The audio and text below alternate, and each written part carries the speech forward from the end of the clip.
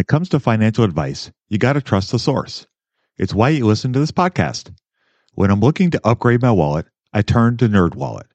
Their expert team of nerds dives into the details to help you find smarter financial products. Before NerdWallet, I'd pay for vacations with whatever was in my wallet, but I was missing out on miles I didn't even know I was leaving on the table. Now I've got a new card worth more miles and more upgrades. What could future you do with more travel rewards? A hotel upgrade? Lounge access? Wherever you go next, make it happen with a smarter travel credit card. Don't wait to make smart financial decisions.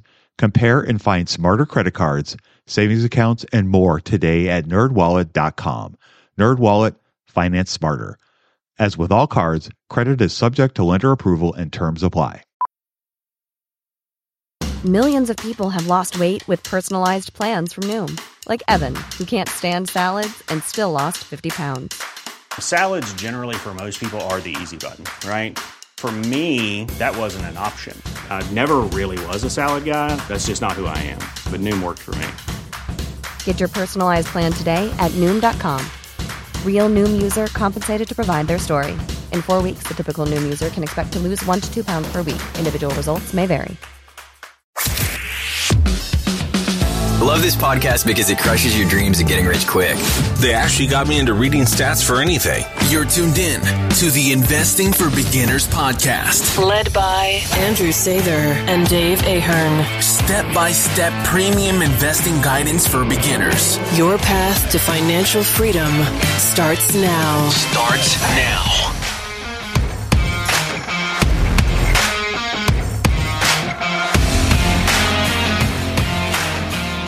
All right, folks, welcome to Investing for Beginners podcast.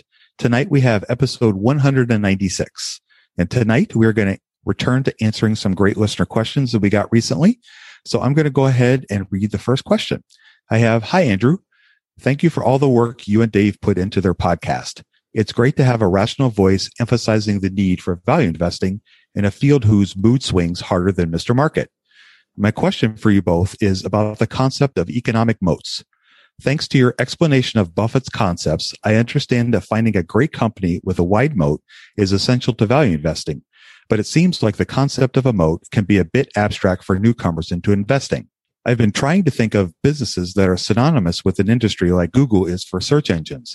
Is there a formula or ratio to look for that would help someone doing research on a company to find the potential for a wide moat? Thank you for your help, Sam. So, Andrew, what is your thoughts on Sam's really good question? So let's start out with maybe some of the beginner kind of explanation of what a moat is. So if you can picture a moat, basically, let's go back to the Middle Ages of the times when they had castles. And back then there was a lot of violence, people always wanting to steal your stuff. So you would build a castle and build really big walls to keep invaders away and be able to protect everything you've worked so hard for. And another way you could do that besides a wall is also build a ditch all the way around the castle, fill it up with mud and water and everything. And that way, they can't take battering rams to break down your castle. So that was a very effective way to protect yourself back then.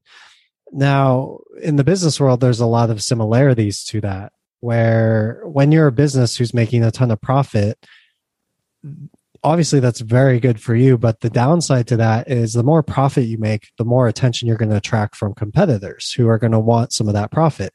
And so as they come into your industry, they will start to chip away at everything you've built. And so a great example of this was what Amazon did. Amazon came in to the retail space and completely slashed prices on everything. And so what that does for you as a business, if you used to do very well, now you're coming in against a competitor who's slashing prices.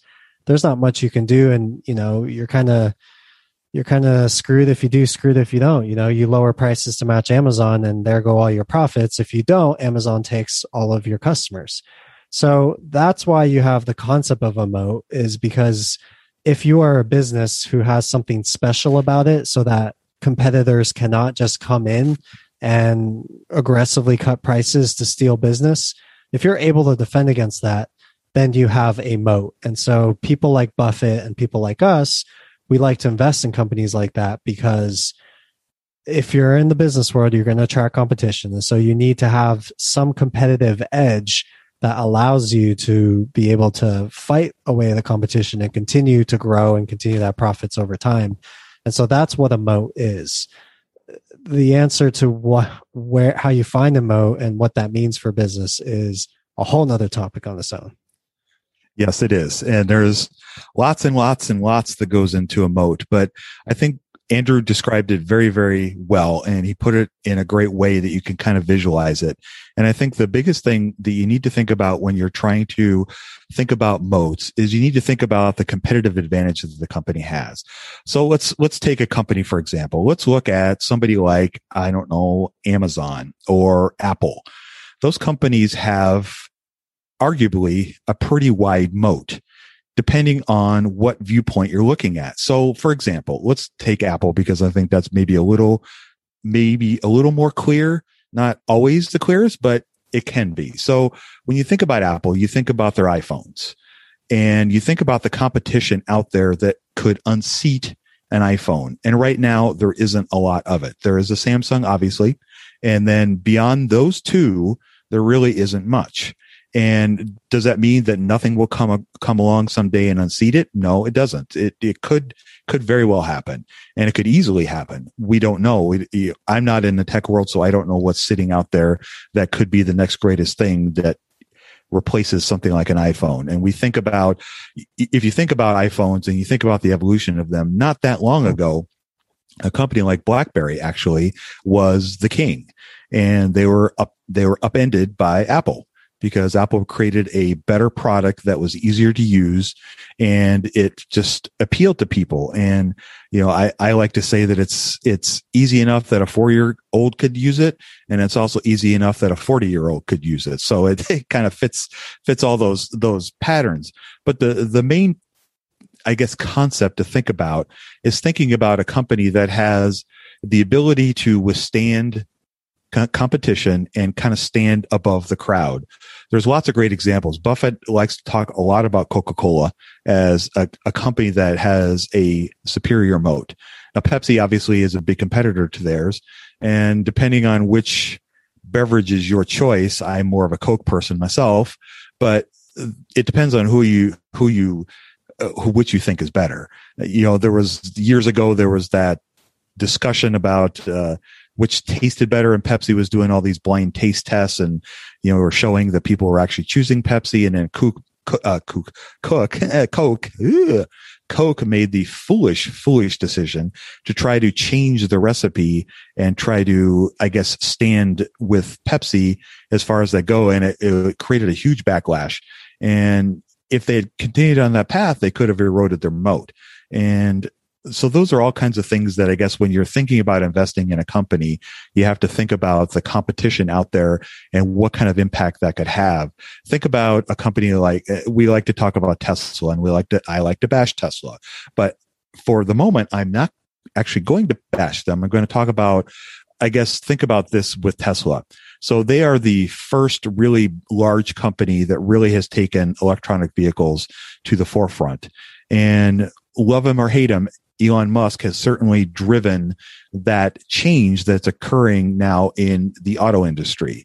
But one of the things that a lot of people that are, I guess, bearish on the company, that are against an investment in Tesla, are concerned that right now the company has a moat. But you could argue that it's a narrow moat because there are other competitors that are really stepping up to the fore to compete with them. For example, General Motors, Ford, Volkswagen, Toyota. Those are just some of the big four companies. Then you look in China, NIO has really taken off. And I think there's another company that I'm blanking on that has really taken off there as well. So all those things are things that could potentially erode Tesla's moat someday. It may not happen, and it just depends. But that's all part of investing, is you have to consider the moats and you have to consider the impacts of all those things. And there's different kinds of moats. So right now we're just talking about generalities, but I'd like to talk a little bit about maybe a few of the bigger kinds of moats that are out there. And I'm going to throw that over to Andrew so he can chat about that a little bit. Before you do, because I think there's several types of major, I don't know if you want to call them like, not prototypes isn't the right word, but kind of archetypes, like different businesses will have a similar type of moat. So like a big one would be like a scale advantage where the bigger you get, the lower costs are. When you mentioned talking about Coca-Cola and Pepsi, one of the great moats for Coca-Cola outside of just, having a tasty beverage that has people with their preferences is they took a very different approach to the distribution part of the business. And so if you want to contrast what they did versus what Pepsi did, Coca-Cola basically said, instead of taking all of this expensive manufacturing in-house, we're going to have bottlers do it, and they're going to take up these expenses. We're just going to focus on what we're best at. So Coca-Cola was very, very capital efficient, whereas Pepsi they weren't as focused, and they were trying to dip their toes in a bunch of different things. So they tried to buy up like Frito-Lay, and they tried to get into snacks, and they tried to hit other areas of grocery. And so during that time when Buffett first bought into Coke, they just completely ran over Pepsi, even though Pepsi was trying to do these kind of advertising campaigns to say that, hey, logically our drink's better. It didn't matter because Coca-Cola had those deep moats, and it goes to show how there can be different aspects of a moat within an entire business. So whether it's a product, like going back to the Apple thing with the iPhone, I think one of their biggest moats is their iMessage, because I had to deal with this firsthand where I used to have an Android, and if you guys use iMessage, when you have a group chat, everybody who's in the group chat, as long as you have an iPhone, we get the blue box. But as soon as one person with an Android comes into the group chat, it ruins the whole thing, and it turns the boxes green. What the problem with that is if you're trying to share pictures and there's an Android in the group chat, the pictures come in at very, very low quality because something to do with the way they're doing the SMS to include the Android ruins the picture quality. So my family had a separate group chat away from me because I had an Android. And so eventually, of course, I had to switch over to the iPhone so I could be part of these group chats. And I'm never going back, right? As far as with the phones that are available today. So iMessage is an example of something within the Apple product that really gives it this competitive moat that you combine with network effects, where the more people that have an iPhone and the more people use iMessage, the more powerful that moat is, because now you want to buy it just to fit in and to be a part of the conversation. Or you could have a distribution moat like with Coca-Cola, or some other kind of business efficiency moat. And we've seen a lot of those in retail too, where the way you've structured different parts of your business, from distribution to logistics to even the way you treat employees, those all can have different bearings on the final results of a business. And you could have a company like Coca-Cola that blows one of their competitors like Pepsi out of the water, even though the industry as a whole is doing really, really well. And so you can start to have investments that do a lot better than their peers when you correctly identify the companies that have moats. Yeah, that's a great example. And I love the idea that you had to switch from a Samsung you had to come to the light Right. to be with everybody else. Yeah, that's a great example of a product that allows the company to have a competitive advantage, and it encourages the network effect, because the more people that want to be involved with other people in that group chat, like your family, you know, if that's important to you, then you got to have the product to be part of it. And that's where that whole network effect really comes into fore. He asked also some ideas about maybe ways that you could measure this, or, I guess, what kinds of things can you look for in the financials, you think, to help give you an idea of a moat beyond just kind of more of the thought experiments?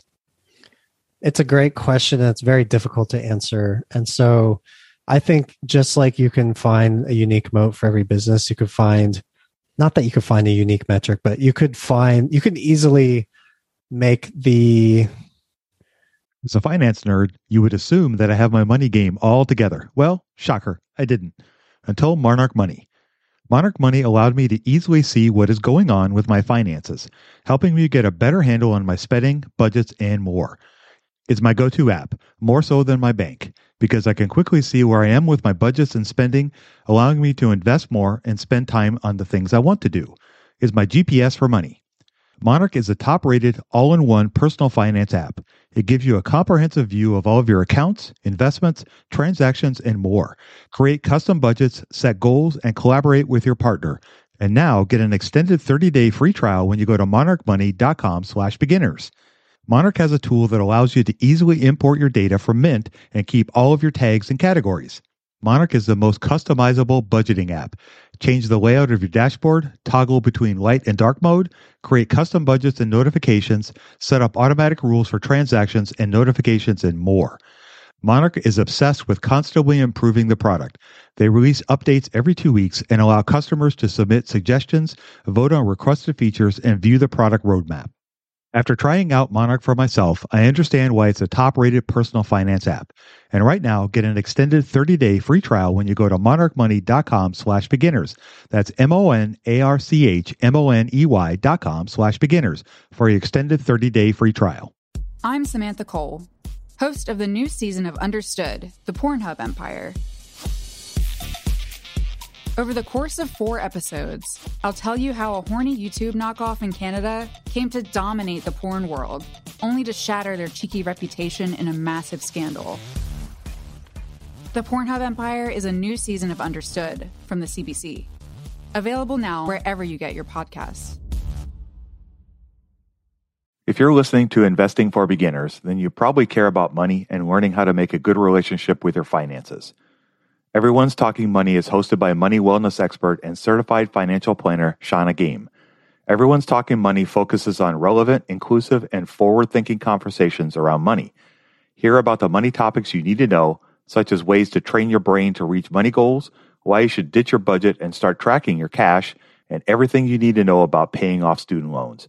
Simple steps to start investing as a side hustle, ways to invest in rental real estate, how to overcome money trauma, and so much more. With over 900 episodes, there's a show for any and every money question you have. I'm a big fan of Shauna's as well. She has a relatable style and soothing voice that takes some of the stress surrounding money. Shauna really speaks to the listener and never ends in an episode without actionable tips. I recently listened to the episode Stop Stressing Over Your Money, a simple budgeting solution, where she talks about her simple, easy 1-2-3 system for budgeting. It helped me a lot. Are you ready to learn everything about money that no one has taught you? Do yourself a favor and subscribe to Everyone's Talking Money podcast on Apple Podcasts, Spotify, or wherever you listen to podcasts. I don't know. It's easy to be biased and say, oh, because of this, then that. Like, it's easy to attribute certain things. So, you could look at Coca-Cola and you could say, well, why was their moat so, how could you have known their moat was so great? Well, just look at their earnings. It was growing. Or look at their revenues. It was growing. Or look at their balance sheet. It's so strong. Or look at this metric or that metric. And really, you could be right or you could be wrong. I think the closest metric I would think of would be ROIC. And I know we don't want to get into the specifics of that, but even with a metric like that, that's very strong, there's still some downsides to it. And so, you want to have growth and all of these things. So really, there's not going to be a single metric that you can use to say, oh, well, this metric, they're better at this metric than this company, so they have a better moat. It's not that easy, but what the numbers will help you do is kind of help you tell the picture of whether the moat is working. So I'll give an example of this. I had a company I bought a couple months ago, recommended in the e-letter. I was looking at auto insurance. And auto insurance companies are generally a very good business model because they're able to invest the float. Customers give them premiums, and then they're able to not only make a profit on the premiums versus the claims, but they're also able to invest it. And it was a big reason why Buffett did so well, because he invested in Geico, understanding the very favorable business conditions of auto insurers and how they can help shareholders. When I wanted to look at how this auto insurer was doing, I wanted to compare it to its competitors. And so, even though I had the feeling and I had the idea that they were actually doing well, you would look at the numbers behind everything looks good. It's all going in the right direction. but you want to go a little bit deeper than that. So in this case, I looked at the market share between them and other main competitors. And so over the past 5 years, they had taken quite a bit of market share compared to some of the other ones who have actually fallen away. So, not a perfect metric, but one way to be like, look, what they're doing and what management has been doing to push the business forward has been working for them, because the industry as a whole has grown. So every business in that industry has grown. But when you compare their market shares to their competitors, this one's doing it better. This one has other metrics that also look really good. And so I want to go for this one rather than that one. So that's one example of a way that you can try to identify a moat. But really, just like every moat's different, the way that you're going to interpret the numbers can be slightly different. And so where you should look in the company's financials might be different too. What's the best way to get started in the market? Download Andrew's ebook for free at stockmarketpdf.com. Can you explain a little bit the concept of market share, and maybe in a broad sense of how that works, so that if somebody wants to go home tomorrow and go, hey, I really like these companies in gaming, and I want to look at kind of the market share over the last few years of some of the top competitors and kind of see how that compares, how would they do that? That's a great question. So market share, basically, if we look at all of the gaming companies as an example, let's say there's $30 billion spent in gaming every year. And if you take the top 3 companies and let's say they each earn a third of that, then that would be the market share. So if there's 40 billion, they each earn like 13 billion or something. They have 33%. That's their market share is 33%. And so there's several ways you can do it. Sometimes you'll have kind of like researchers who will put that information forward. Other times you can kind of do it yourself, where if you can collect a list of all of the companies in that industry, and then you just look at their sales numbers and you add them all up and you compare, okay, this company, this company, this company, this company, what's their total? And then how much does each company have? That's another way to do it. You can go deeper and deeper and deeper because there can be different segments within different businesses. But as a general rule, that's what you're going to look at. You want to look at what's the market as a whole, what's the business I'm looking at earning now, and how does that compare to the market as a whole? That's a great answer. Another way that you could do that, and this is something that I've started trying to do recently, is when I read through a company's proxy report, a lot of the companies will list in there a peer comparison.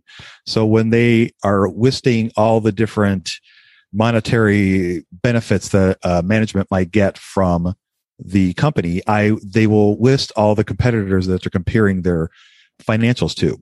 And so one of the things that I started doing was taking all of those companies, and it could be as little as 5, it could be up to 20, and doing the same kind of idea, taking the revenues from all those companies and then comparing the company that I'm interested in and seeing what the percentage is. And then you could even just go back for 5 or 10 years using a really easy screen like QuickFS that can give you all those numbers pretty quickly. And you could see very quickly what kinds of market share that particular company commands of that particular peer group.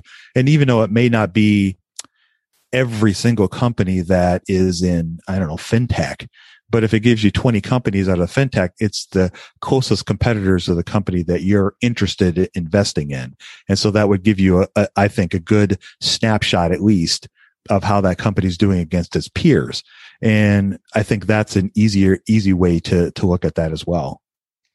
Now, my turn to ask you a question, Dave. So okay, in the scope of like trying to find a stock you want to buy, how high of a priority does a moat have for you? And, how does it relate to other things? Like if we find a company with a fantastic moat, are we just that's the investment, just have all these wide moat companies, or is there more to it?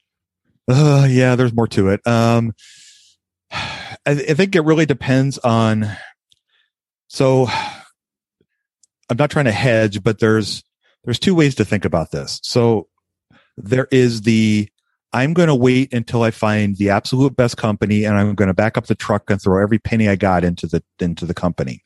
And that is kind of what Warren Buffett and Charlie Munger have done through a large part of their career, especially with the big investments that they've made for Coca-Cola. American Express, Wells Fargo, Apple recently. A lot of those companies, they have really thrown a lot of money into, and they have a big store of cash to do something that with. And so that's very common. And some of the bigger investors out there that we really like, Monish Prabhai being one in particular, he runs very concentrated portfolios, which means that he puts a lot of energy and a lot of resources into an investment. So when he does it, he's doing it with the idea that he's buying the absolute best company he can absolutely buy. And his intention is to hold it for a long period of time. So there's that, I guess, idea of investing. And if you're following that kind of method, then having the absolute best moat is of utmost imperative, because if you put in all your life savings into one company and you are not buying the absolute best company that's going to be commanding that particular market, then you could have some big problems. So there's that. Then there's the other idea where if you're dollar cost averaging and you're investing every month and you're looking for more diversification than that kind of thing, because you don't have the absolute command of the market that Warren Buffett does. I mean, when the guy talks about insurance, he knows his stuff. And so when he's talking about an insurance company or bank or a consumer product or something along those lines, the man knows his stuff. And so for him to wade into a company like Apple in the way that he has, he can do that with confidence because he really has a circle of competence and he really understands that product and that market. For somebody like me who maybe wants to invest in something like, I don't know, fintech, for example, I don't have the absolute command of that I may for a bank or an insurance company. And so for me to back up the truck to a company like, let's say, Square or PayPal, just as an example, would be, I couldn't do it because I don't know the business well enough and I don't know the industry well enough to determine if one of those companies has a moat over the other or has a moat wide enough to withstand any competition in the overall sector to begin with. Now, if I look farther down the food chain into a different aspect, I could look at something like Visa and say, yeah, they absolutely have a moat. And they have a very wide moat. But then you have to take into the consideration the fact of where they are in the market, how long they've been the leader in the market, and what their price is. Because even though we're looking for companies that have huge moats, I'm still looking for a price that I can buy that's going to generate a good return now and into the future. And even though Visa is a fantastic company and there's nobody that can argue that it's not a great company, and they've built a fantastic product that is at this moment is undisputed along with MasterCard. But you have to ask the question, is all that already priced into the company now? And so if I'm going to buy Visa, can I expect the same kind of return that maybe I could expect from PayPal in comparison? I don't know. And that's where that whole, it's not just about finding the moat, it's also finding the price that it's at is going to give you the return that you want. Because we've talked about this in the past, and I'll kind of refresh everybody's memory. Microsoft from 2000 to about 2012 was not a great investment. It was not the juggernaut that it is now. And it kind of languished in the market for a long time. It had sideways returns and negative returns over a long period of time. And so if you'd bought it at 2000, it would have taken you 12 years before you'd made your money back and started earning a good return. Now, we all want to say we're long-term holders, but I don't know if I could have held it for 12 years. I mean, I have to be honest about that. And I don't know if I could have done that. And I don't know if anybody else could. But anyway, my point being is that if you buy Visa at the wrong price, and in 5 years from now, it's still rough, it's only trading at 2% above where it was, you've made a 2% return over 5 years. I could have just put the money in a savings account. Well, maybe not a savings account, but I could have put it in a T-bill or something way more conservative and probably earn more money. So there's an opportunity cost to doing something like that. So I guess those are, some thoughts I have. I'd be curious to hear what your thoughts are, sir. Well, of course, I'm going to agree with you, right? You're speaking my language. I think that's the big problem when you talk to investors. It seems like they're either all on the moat camp or they're all on the price camp, and you really need to be somewhere in between. And so, yes, you can have a great moat, but if you're priced to perfection, then it is not going to end well for investors. And You've seen that over and over and over again. Like you said, with Microsoft was a great example. Cisco is another great example. From the last time I checked, I don't know if they've even still rebounded from their 2000 peak. And all they've done ever since is just grow and compound earnings and cash flows. It's kind of funny. Yes. So again, the moat will allow a company to earn and grow at higher rates than your average company. But to what extent and how much you're going to pay out for it? Because if they can't continue to do that and you pay too high of a price, you're not going to make a return on the stock. And that's just the way it goes. Yep, you're right about that. And you thinking further down the idea of this, I've been reading through a lot of 10Ks recently, and I've come across some pretty darn good companies that I'll just give you a couple examples. Intuit and Adobe, fantastic companies, ridiculous margins, awesome sales growth, all kinds of great stuff, but they're all expensive. And when I say expensive, I'm talking about buying $1,000 iPhone for $4,000. Who's going to do that? It's just not. It's not. I'm not saying they're not good investments. I'm saying for me, that's not what I want to buy. I want to buy something that has room to grow and also to account for any mistakes I may make in the idea that Intuit is a fantastic company. And Intuit's top of mind because it's tax season. So TurboTax is, what a lot of people use. Raising my hand, I use it. And it's a great company. It's you read through the financials and they're organized, they're well laid out, they have lots of great information, and they share lots of details that not a lot of companies always share.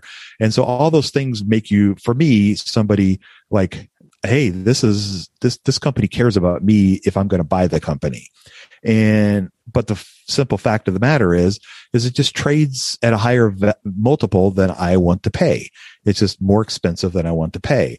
But Adobe's same thing. It's a fantastic company. It just doesn't trade for what I will want to buy because I don't feel like it has that long term of a growth. And when I talk about something like that, let's do a quickie thought experiment here. So this is something that Warren Buffett threw out during the last shareholder meeting that he had a few weeks ago.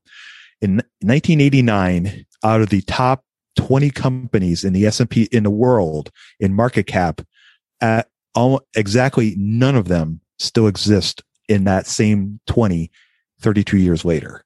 So I know that's a long time, but think about that. 32 years later, not a single company is still in the top 20.